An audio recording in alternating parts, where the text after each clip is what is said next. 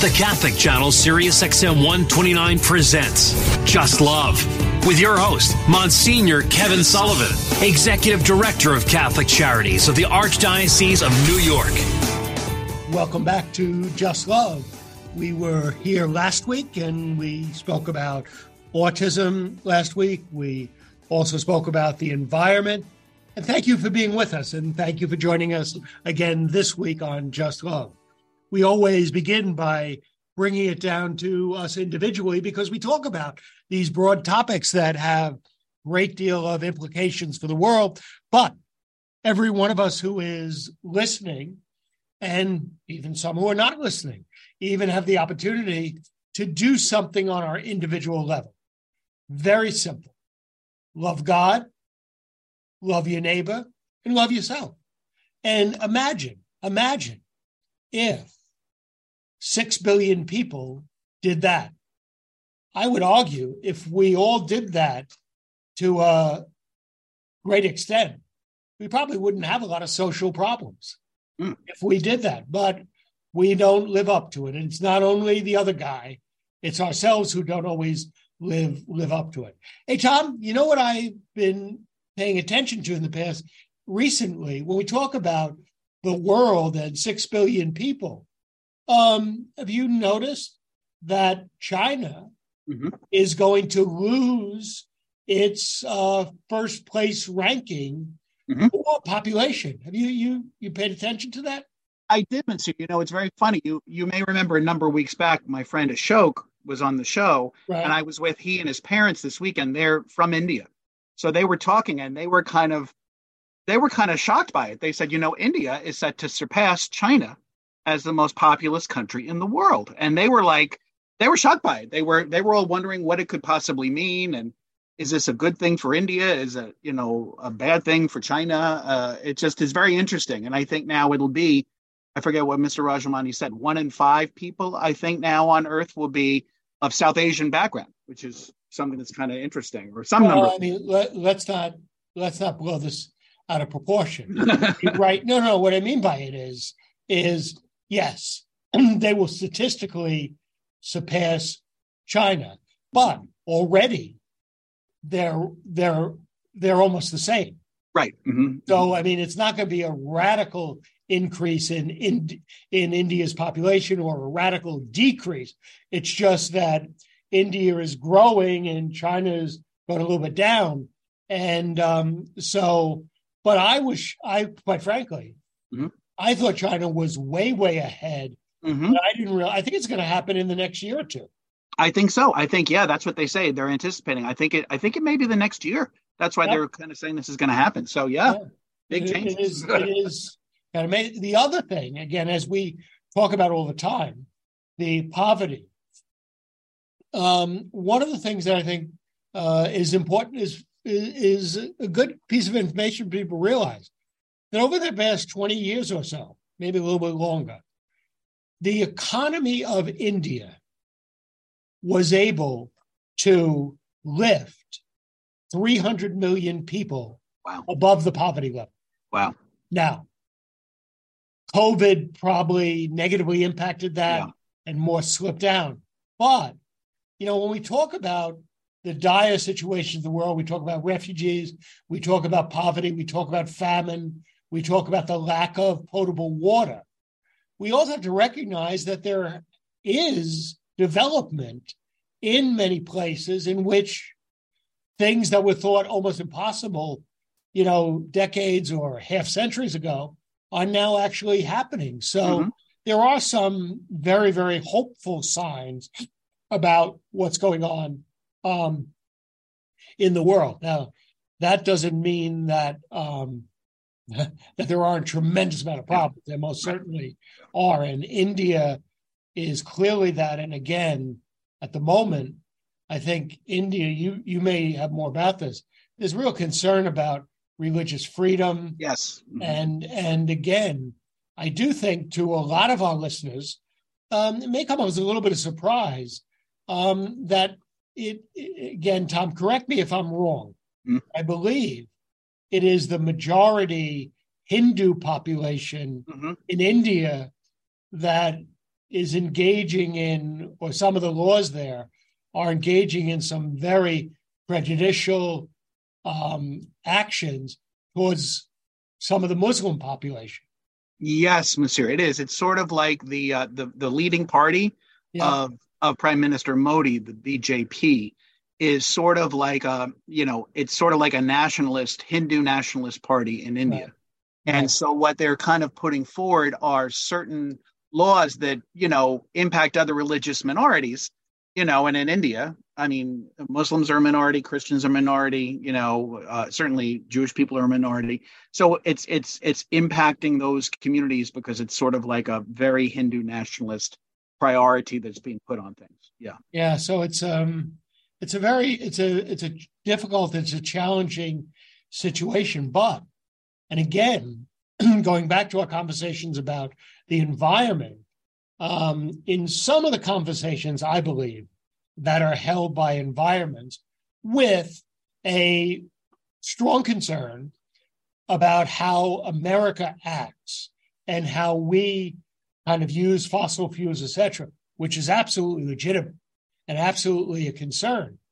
But if you don't look at what China is doing, you're missing exactly they're missing an incredibly major piece of the pie. So I think when we are concerned, as rightly we should be, about whether it be persecution of Christians by Muslims, whether it be anti-Semitism against Jews, whether it be other types, unfortunately, there's examples of almost every religion in the world taking actions that are detrimental and can be somewhat oppressive of religious minorities when they get the power, which is a real need for all of us, and particularly us Catholics and Christians, to be self-reflective, to make sure that we do not do that, with the recognition that in the past we have. Right.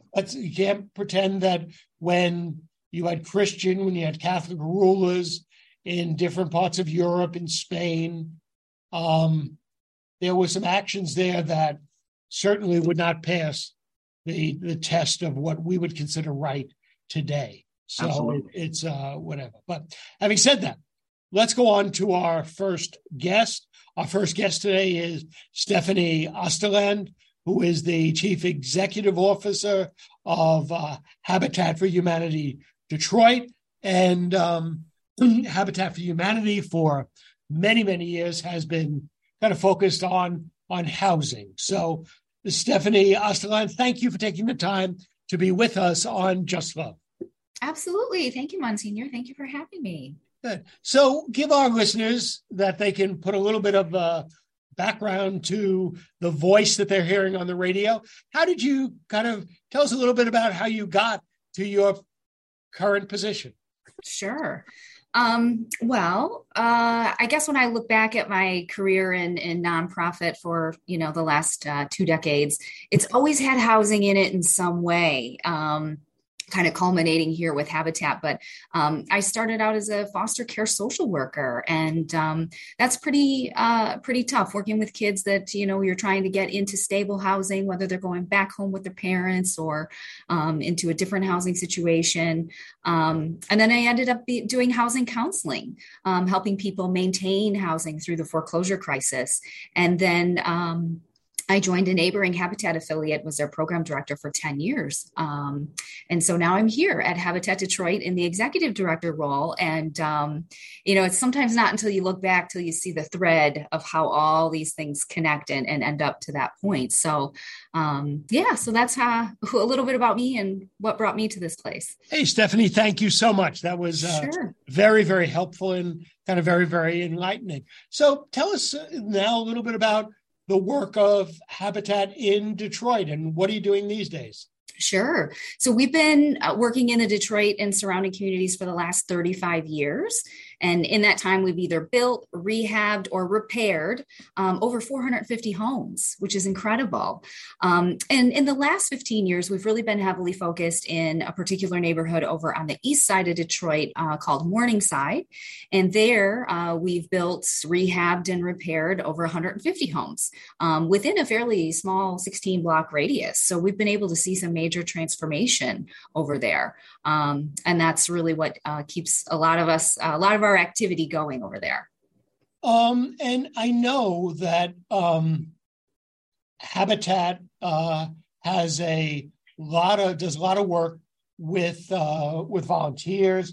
But to give our listeners a little bit of sense about how does Habitat do its work in kind of building those 450 homes?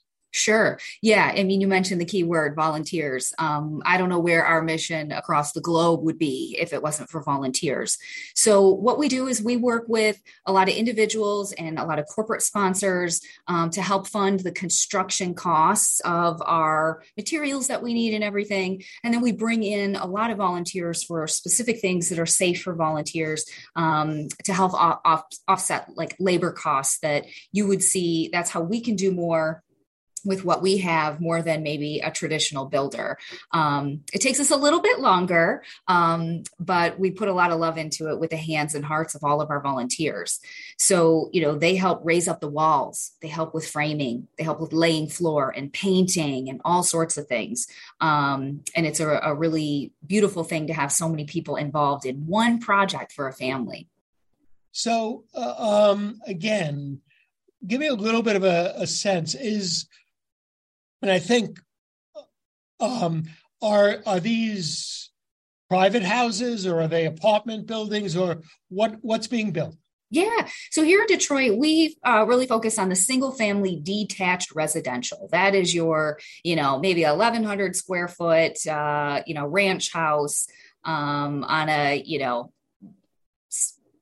quarter of an acre lot, if that. So that's really what we do a lot in Detroit. If we're doing new construction, we have a lot of vacant parcels within the city of Detroit. So there is a lot of opportunity for new construction, but we also do a lot of rehab work. Detroit has a lot of vacant properties and some aging housing stock that needs some love. So right now, our strategy has been to do primarily rehab work of acquiring these existing homes. Some are beautiful brick bungalows that have just deteriorated. And we're able to, with our sponsorships and our volunteers, breathe some new life back into those for families, in addition to some new construction infill. So you mentioned that you were kind of a program director, but that was in a different Habitat, right? Yeah. Mm-hmm. Where was that? At the neighboring affiliate, like the next county over. Okay. So here in Pontiac, Michigan. Yeah. Okay. Yep. So maybe this is a little broader question. I mean, Habitat's been around for quite a few years. Mm-hmm. How has the work changed or how has the environment changed over those years? Yeah, great question. So, I mean, Habitat International really started about 45 years ago, right, as super grassroots. And then it really spread and it sort of infiltrated throughout the United States. And all of us independent affiliates, and I believe there's about 1,200 of us now, all started to focus very hyper local. What are the needs of your unique community and how do you meet those? And then also, again, the climate of real estate and the market, everything kind of changed and ebbs and flows. So in some areas where all they used to do is new construction, and even here in Detroit, 30 years ago, it was only new construction. I mean, it probably wasn't until around the foreclosure crisis when a lot of affiliates started to wake up and say, hey, why would we build a new house right next to one that's vacant or abandoned or needs some love? And so I think a lot of Habitat affiliates throughout the nation started to embrace more of a rehab strategy. And that only even further propelled us to look at home repair work. So owner occupied work, repair work for our neighbors, which I think is really important. And then there are some affiliates in more dense cities where properties are harder to come by that are doing multifamily. They're doing more condo type of work. So again, it really all depends on what each affiliate's community needs and how do we adapt to that? So everybody is talking about the housing crisis that is nationwide. It's different, as you mentioned, in different areas. How does Habitat deal with policy issues around housing and affordability of housing? Yeah, absolutely. I mean, our, Habitat International really leads the charge on behalf of all of us affiliates at a national level when it comes to housing policy and advocating for affordable housing and national level policy change. And then those of us, smaller affiliates, that's up to us on our local level to be involved in our local legislation and our state policies to direct funding towards the causes that are going to help our neighbors the most. But that's really where this Home is the Key campaign comes into play, which is led and directed by Habitat International. And it's a critical way for us to share our collective voice about the importance of affordable housing just across the board. Say a little bit more about that. Yeah. So Home is the Key is a national campaign that's put forth every year by Habitat for Humanity International in the month of April. And that coincides with Fair Housing Month. And really what that goal is it's a cause marketing campaign really driven to harness collective voice, to shine a light on the impact that safe, affordable housing has on the families that we serve, and to also shine a light on maybe some of the not so glamorous things like the issues that we're still facing today, like the racial home ownership gap and the rising cost of housing and lack of rising income. So it's really an opportunity to put housing on a platform for all of us to talk about and think about why it's important. So you were speaking with Stephanie Osterland, who is the Chief Executive Officer of Habitat for Humanity Detroit, and we're speaking about the wonderful work that Habitat has done and is doing. Pretty much what you've been talking about is home ownership. Yeah. Does Habitat do anything in the rental housing area? Not so much here in Detroit, we do not. There are some Habitat affiliates, again, that do have certain rental components. Again, it will depend on what their community needs are and what type of programming they've decided for their specific area. We, however, focus primarily on home ownership and providing a pathway to ownership for the people in our program and in our community. What are the major challenges you face? Oh, yeah. Well, we got a lot of those. Here in Detroit, there's a couple different things. One, I mean, our housing stock is aging. It's very old. And so, we don't have a lot of great accessible housing for people to just purchase. Either the housing itself isn't in good enough condition to even have a loan, to have to be mortgaged. Also, we have a lot of issues. We have very low mortgage rate here in Detroit. Lots of people do land contracts and kind of side deals and stuff in order to acquire property. So there's a lot of other issues like that we need to really address. But really, it's access to opportunity. And I think financing and funding is one of the big issues keeping a lot of our Detroit families out from, the mainstream mortgage lending. So when Habitat does a home, let's just say for the sake of argument, say it's new construction as opposed to rehab, is then the home sold to the individuals? It sure is. So one of the big misconceptions is that Habitat gives away homes, and we do not. That's not part of our program. What we do is we provide a pathway to an opportunity. We're like a coach throughout the whole process, helping make sure that our families cross that finish line. So Habitat, in most cases, ends up owning the homes and then building and repairing them, getting them all ready to go. And then when our families are ready, they are sold at the appraised value to that home buyer. However, home buyers often don't have a mortgage for that amount. We layer a lot of down payment assistance, and we do a lot of unique ways to bridge the gap so that their mortgage is affordable. But we set the sale price of record as the appraised value so that we don't screw up any neighborhood comps or anything like that. You want to be used as a good comp. We want our property to help increase the value in a neighborhood that we're working in. So we have other ways where we offset that home buyer's mortgage to make sure it's affordable for them. So having said that, let me just ask like a real estate question. So sure. If I'm looking to buy a house, what's the advantage of me buying a Habitat house or another one if I'm paying market price?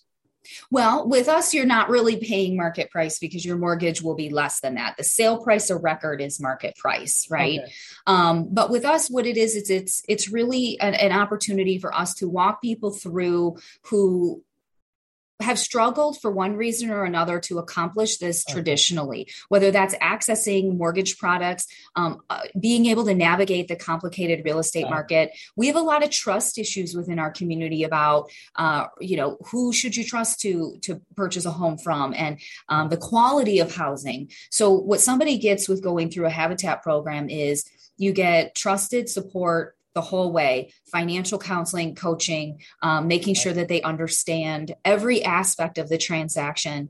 They also get to be involved in the entire home build or rehab process. So say they get to know their house intimately as it's being built or rehabbed. And then there's ongoing support after that. We always say, once you're part of the Habitat family, you always are. So our families, if they need anything after closing, we're here for them. We also, Habitats offer a warranty program. So if there's anything that happens in the house within the first year or so, you get to go back and kind of correct that, make sure everything is set. Our goal is really all of the things that the house provides for the family. The house is just the vehicle, right? Our goal is that our families are stable, they're safe, their housing is affordable, so they have money left over for other important things like medication and food and school and transportation. The house, like I say, is really just kind of the vehicle for us to make sure our families are whole and healthy and stable. Stephanie, what you just said, I think some people might say, oh, yeah, but that's not important. All it is about cash. But I just want to laud what you're doing because for many people, it is the soft items that are the real barriers for them to home ownership. Yeah. It's a whole new step for many families, and that they have somebody can say, hey, they said they were going to put a 2x4 in there, and they did put a 2x4, not a 2x2. Right. And somebody said the electricity passed inspection, and it did pass inspection. That can be incredibly valuable for a first-time homeowner to have certain confidence that they're getting a good deal. Yeah, absolutely. That's one of the issues within our community for people who are existing homeowners who have purchased homes, from a poorly done investor flip project, and they don't know what they're getting into, and they have all sorts of problems and are in need of really costly repairs. And if they can't make those repairs, then the house continues to deteriorate and the family's in a difficult situation.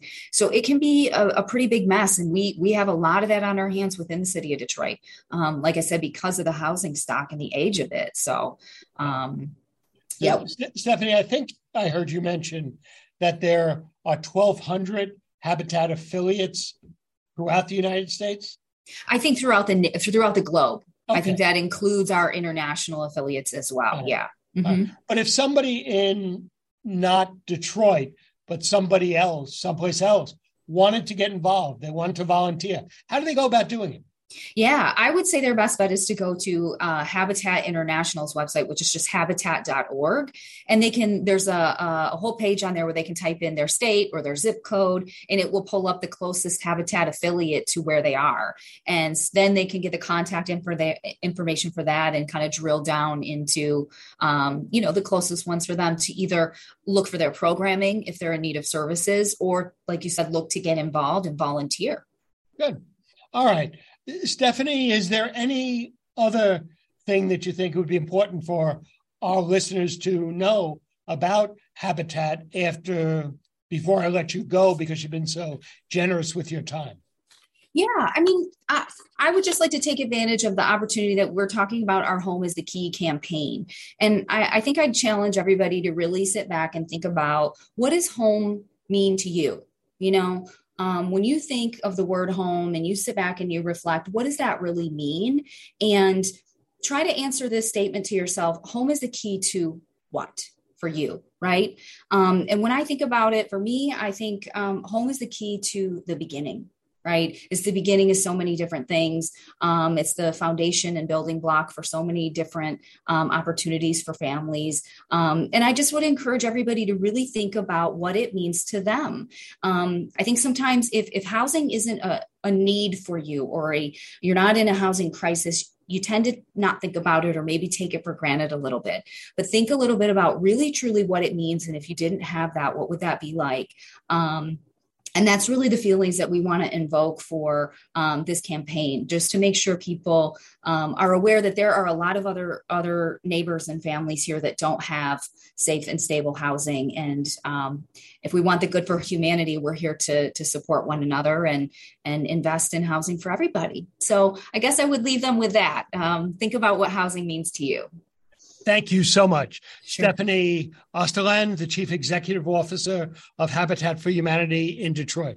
Thanks for sharing so generously your time with us and letting us become a little bit smarter about the importance of home ownership and Habitat's important role in making that happen for hundreds of people throughout the country. Thanks so much for being with us on Just Love. Absolutely. Thank you so much. Just love, just do it. Just love God, just love your neighbor, just love yourself, and our world will be more just and it will be more compassionate. We'll be back on the Catholic Channel in just a moment. Sirius XM 129.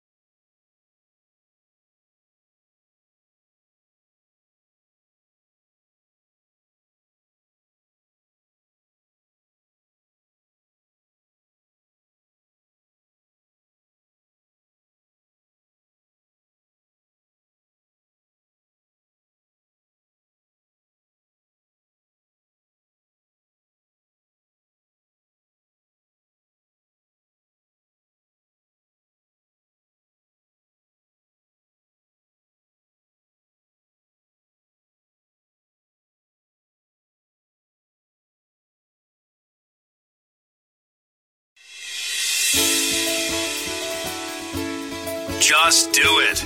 Just love. Just check out Monsignor Kevin Sullivan, who's here right now. Take it away, Monsignor.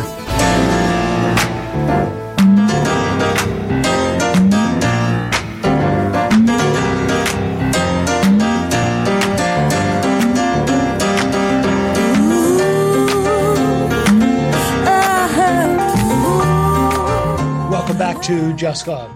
Here with Tom Dobbins, who has arranged for our interesting guest. I'm Monsignor Kevin Sullivan. Just do it. Just love God, just love your neighbor, just love yourself, and our world will be more just and it will be more compassionate. Each week we talk about what's going on in the world through the perspective of our Catholic values. So, Tom, one of the things that's coming up in a week or so is Mother's Day. Mm-hmm. So, are you thinking about what you're going to do for your mother on Mother's Day? I am Monsignor. I'm gonna. I'll certainly go see her. I'll probably bring her flowers, which I usually do. She has a lot, over the years, she has a lot of stuff. So she probably doesn't need much, but she does like a certain perfume. I don't have the name of it right here, but I think I may go out and get her a perfume. But interestingly, Monsignor, this week, in another milestone, I have to go see both my parents are having their 60th anniversary. Whoa. Yeah. Wow. Yeah. Wow. April 27th. They'll be married 60 years. So isn't that? Whoa. That is a milestone. Are they celebrating? Not huge. I mean, we're probably going to go. My niece is having a play that night, so we'll all be together, and then we'll probably bring them out to dinner. They didn't want a party. They said they had a party for their 50th, and so they were happy with that. So they're just thankful to God for still being here. Okay. Oh, that is. Yeah. So we're going to take them to dinner. That is good. That's good. So, all right. So, talking about wedding anniversaries and things of that nature, kind of you get there by meeting people, by meeting someone, then you get married. That's right. Which we usually call dating. So I'm delighted that our next guest is Monica Braun, who is a Christian relationship coach, and she's the founder of that, and she's an author. So I am delighted. Monica, thank you so much for joining us on Just Love. Thank you so much, Monsignor. I'm so happy to be here with you today. Great. So listen, our listeners hear your very, very pleasant voice, but give them a little sense of the person behind the voice. Yeah. So I am just a people person. I love people. I love working with people, and I love helping people. And I feel like I've had a lot of lessons in my own life that I like to share with others. So a lot of friends, a lot of connections, and I am a mom to 3 kids, and I've been married for about 8 years. Okay, well, that is a great. And which part of the country do you hail from, and where are you? I am in Racine, Wisconsin. Okay, so kind of in the north middle of the country. Yeah, it's very cold. Really? Even at this time of the year? Yeah, we had the last snow. Really? Oh, yes. Whoa, that is good. So I have to say is I love the title of your book, From Toxic to Soulmate Love. Nobody's ever accused you of being an extremist, have they? I mean, there's got to be something between those two, right? Yes, that's the correlation, right? That's the question: is how do we fill the gap? So let's talk about the topic, because I think it is a fascinating topic. I mean, the overall kind of perspective that you talk about is intentional dating. So what's that mean? Oh, wow. So intentional dating is really taking our own decisions and being intentional for them. So I think a lot of single people are very frustrated because they don't feel like they have a lot of control, but I believe they have more control than what they believe. Okay. And really understanding yourself on a very deep level so that you can articulate your needs in a relationship. And so you can attract that right partner. So for example, knowing the way that you want to be loved, or you want to be seen, or you want to be heard, or knowing the personality type that's going to make you feel most comfortable to be your authentic self. All of these things are ways to understand yourself more deeply and become more intentional to attract the right person to you instead of just a random person. Okay. So listening to you, that sounds like a lot of work. It is a lot of self-development, a lot of self-awareness. But I think through the reflection process, the answers are right in front of us and right within us. And if we just look and pay attention to the right things, then the answer becomes more clear. So you use the phrase, which I'm intrigued by. We should kind of try to figure out how we want to be loved. Yes. So that seems to me that if you got to figure out how you want to be loved, there are different ways that people can be loved. Exactly. So give us a little bit of some examples of like different ways that different people might want to be loved. Sure. So for example, I always found myself in my early years dating men who just weren't articulate, they weren't communicative, and they didn't really listen. So their communication skills weren't very strong. Right. So what I realized is I needed a man who could communicate and articulate and affirm me and, really take charge of the relationship and lead.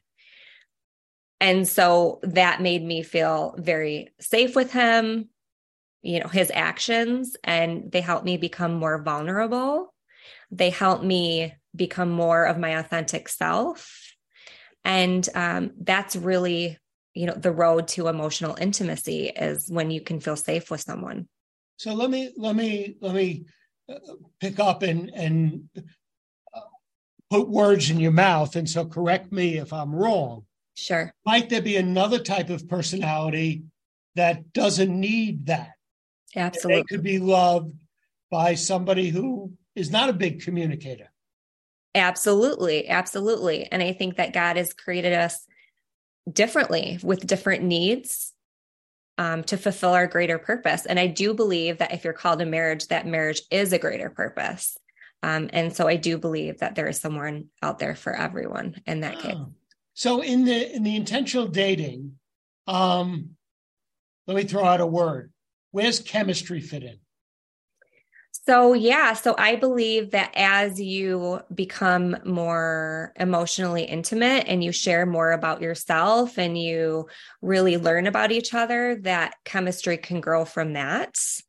But I also, of course, think that there's physical chemistry as well. And I think that's part of it as well.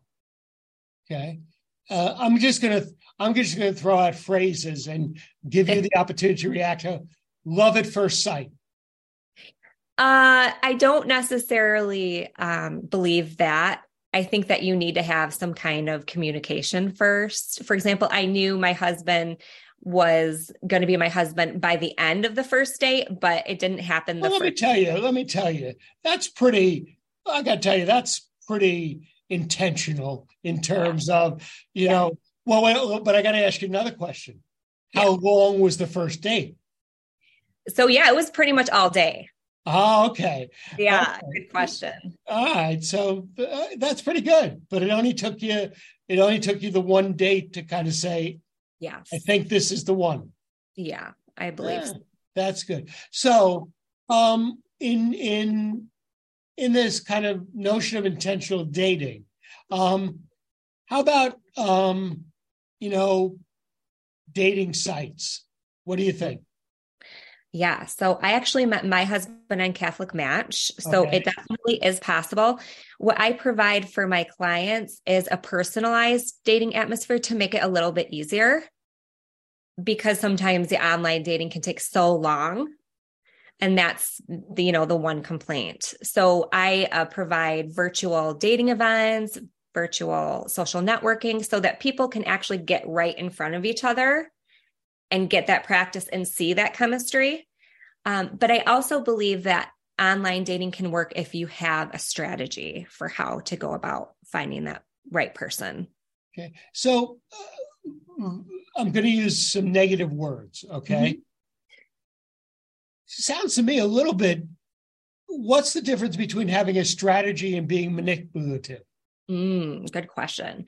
So I think with a strategy, it's an intention. It's an intention of knowing what you want and sifting through Because when people go online, there's hundreds of people. Right. And that can be very overwhelming and very overstimulating. So knowing what you want and having the intention of being clear really is different than being manipulative. I kind of compare it to like a resume, a job resume. You wouldn't just, not go to college or just find a random job. You'd have to know what kind of job you wanted, right? You'd have to know the specific skills, and you'd have to narrow it down to find that field. And it's the same thing with finding that right person. It just helps the system be more organized and clear. As part of your coaching, because I do think, I very much like what you're saying about being intentional, understanding your own needs and things like that. But I'm going to go back to say, I do think it's a lot of work. And, but work that is probably very valuable to do. But do you help people to do that? Yeah, I offer an Ignatius discernment structured program. Okay. To kind of walk them through listening to their inner voice and listening to the Holy Spirit. Okay. Because I think the world is noisy. Right. And I think we can get lost in the noise. And I think we can focus on the wrong things in a relationship, like their appearance or their education, which is all good. But it's that deeper understanding that I think God calls us toward, and being able to listen as part of that discernment process and really hear the Holy Spirit is a big part of it. And okay, let me ask it this way. In the world we live in, okay, if you can't do it in a tweet, if you can't do it in a nanosecond, if it's not quick, if it's not easy, it's not for me. So what's your sense of in the world we live in, the number of people willing to make the effort that you're talking about, which to me sounds very valuable, but, sometimes we don't do what's the right thing. What's your sense of the appetite that people have for your approach? Yeah, so I do believe that people are looking for a strategy. They feel very overwhelmed. They don't know what to do. And see older people who are still single and not getting married. And this is a vocation. And I feel like people spend more time focusing on their jobs and careers and their resumes than they do really thinking about what would make a healthy marriage until it's too late. So I believe that, yes, you're right. It is very countercultural.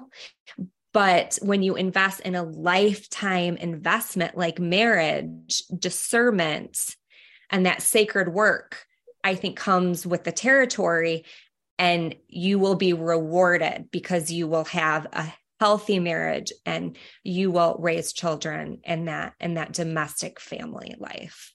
I assume you work with both men and women? I do. What's the difference? Oh, that's a really great question. I think women are more emotional and they can really activate their emotions and really articulate them well, whereas men have a harder time. They're a lot more logical. And that is an actual difference between the masculine and the feminine brain, is that men are more logical, women are more emotional, and they have to meet in the middle. But the only I think I'm not going to dispute you, except men tend to have a real ability to deal with and to express the emotion of anger. That's true. Yeah, that's true. That is one emotion that they can really foster. And again, I'm not asking you to break any confidentialities or anything, but are there some techniques or strategies that you offer to men to be more in touch with their positive emotional side? Great question. Absolutely. I always offer meditation. I have a meditation program I've created to really turn off the brain. Okay. And really allow like that inner self to come through, because we're body and mind and spirit, and they all should be cultivated in the process. So every individual lives in society. Okay. Or to say it this way, there is psychology and there's sociology. Mm-hmm. So given the current environment that we're living in the world, and I know that's generic, what are the major challenges that you find with people entering intentionally into building a relationship? What's going on in the world around us that either facilitates that or impedes it? Well, I think Catholic singles in particular find it very frustrating to find compatible Catholic singles who have that same value. Right. So, they want to stay within that Catholic realm because so many people have so many differing values. So Right. that's one way, and making it very hard to meet people. Sometimes the dating apps don't work in the way you need them to. Right. And I think people get comfortable. Right.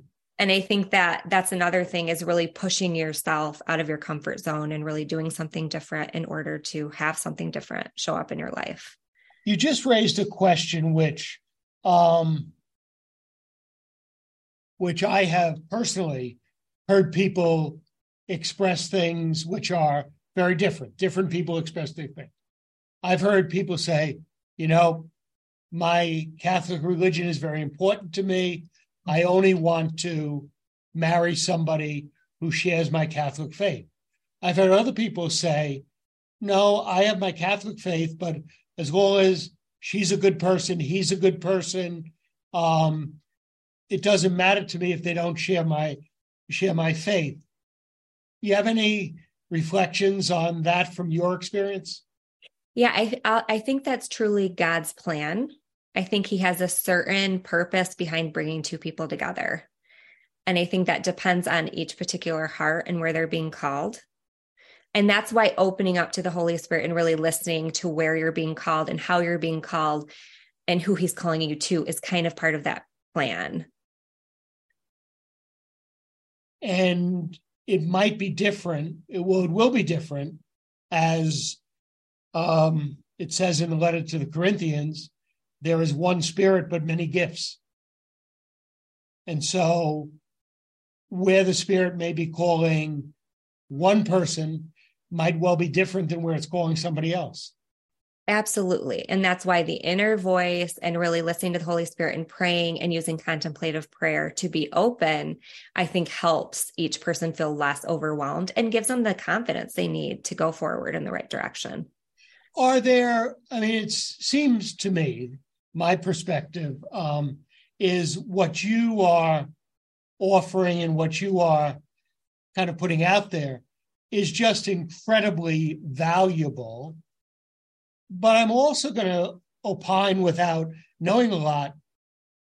There's not much of it. There's not enough of it in the world. Am I correct about that? I believe there is so much truth to that statement. Yeah. Because I think some people are just living, from day to day, and they don't realize their decisions, and maybe they're making decisions that are part of their subconscious, and they don't realize some of these patterns that might be coming up, right? So there's a real element that's mindful and that's intentional that people should be more aware of. Yeah. And again, let me speak from a business model for a moment. I suspect you don't have a whole lot of competition. Not really, no. Right. And that, to me, I'm glad that's good for your business. So, okay. But I'm not sure that's good for the Catholic population as a large, that there aren't, hundreds of you, and that people can get that type of help. So I'm encouraging you to do training and to kind of build a community of coaches like you that can be more available to help people kind of maximize their relationship potential, to use my words. I appreciate that. Thank you. I definitely agree with you. Okay. Anything final? You've been generous with your time. Anything you want to share with our listeners before I let you go, or where they might find out more about what you're about, and what do you want to share as I let you go? Yeah, so you can feel free to visit my website at Monica Marie Braun, BRAUN.com. It's actually pronounced Brown, but you can spell it BRAUN.com. And at my website, you can find my book, From Toxic to Soulmate Love. There is a free navigational companion that you can download with the book. And then I also offer free and paid virtual events for people to come together and build their networks, build fellowship, and practice their intentional dating. Hey, Tom, make sure we put all that information when we post the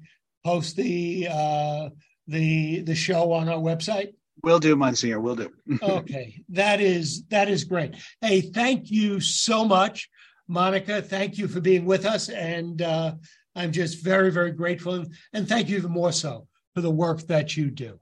Thanks, Monsignor, and thanks, Tom. It's been a pleasure today. Have a great Monica Braun, who is the author of the book From Toxic to Soulmate.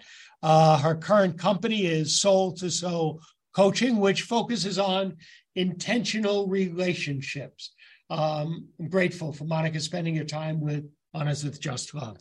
Tom will take a little bit of a break, and we'll be back to wrap up our show. Just love God, just love your neighbor, just love yourself, and our world will be more just and more compassionate.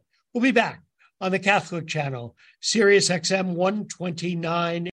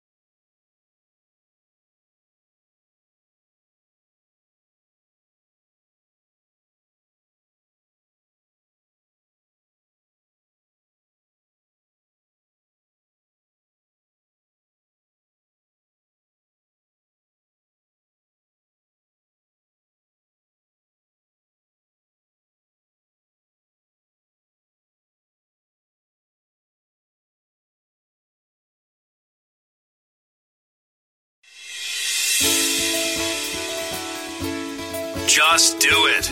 Just love. Just check out Monsignor Kevin Sullivan, who's here right now. Take it away, Monsignor.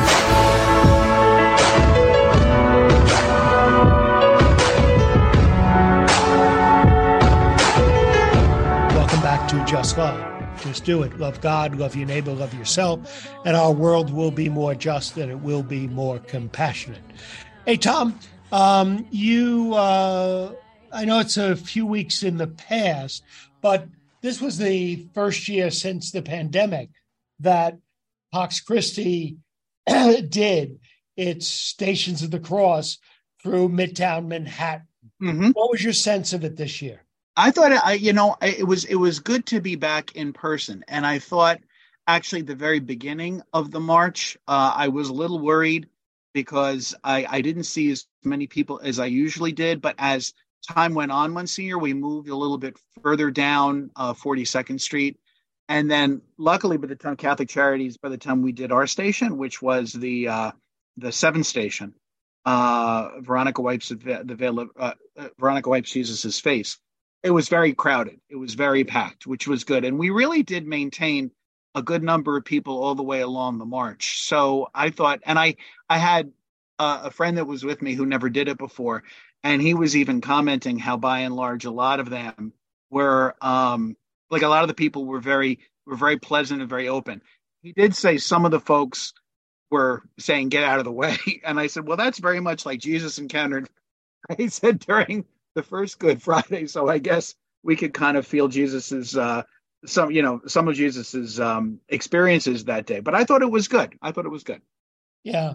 No, it was interesting. And I have to say, one of the things that I was very, very kind of happy about is that there was certainly at least a number of groups who were from high schools or who were younger groups who came because there were a lot of the people who've been there for decades. And so they were, very senior, but it was good that there were some new people who were there. So that kind of was a positive part of the, of the whole experience. The one thing I would say, Tom, since we are in the Easter season, it always does kind of strike me as a little bit strange, not strange, but probably most people in the world, most Catholics, know Lent is for 40 days and they know all of that. But there are probably not too many who kind of can talk about it being 50 days of Easter. Right. And yet exactly. That's what we're in now. So let me wish to all of our listeners a very, very continued happy Easter time and continue to celebrate the resurrection. We talk about justice, we talk about fairness, and part of the Easter message is that we should be moving our world in that direction. Thank you for being with us on the Catholic Channel, Sirius XM 129. You're listening to the Catholic Channel, Sirius XM 129.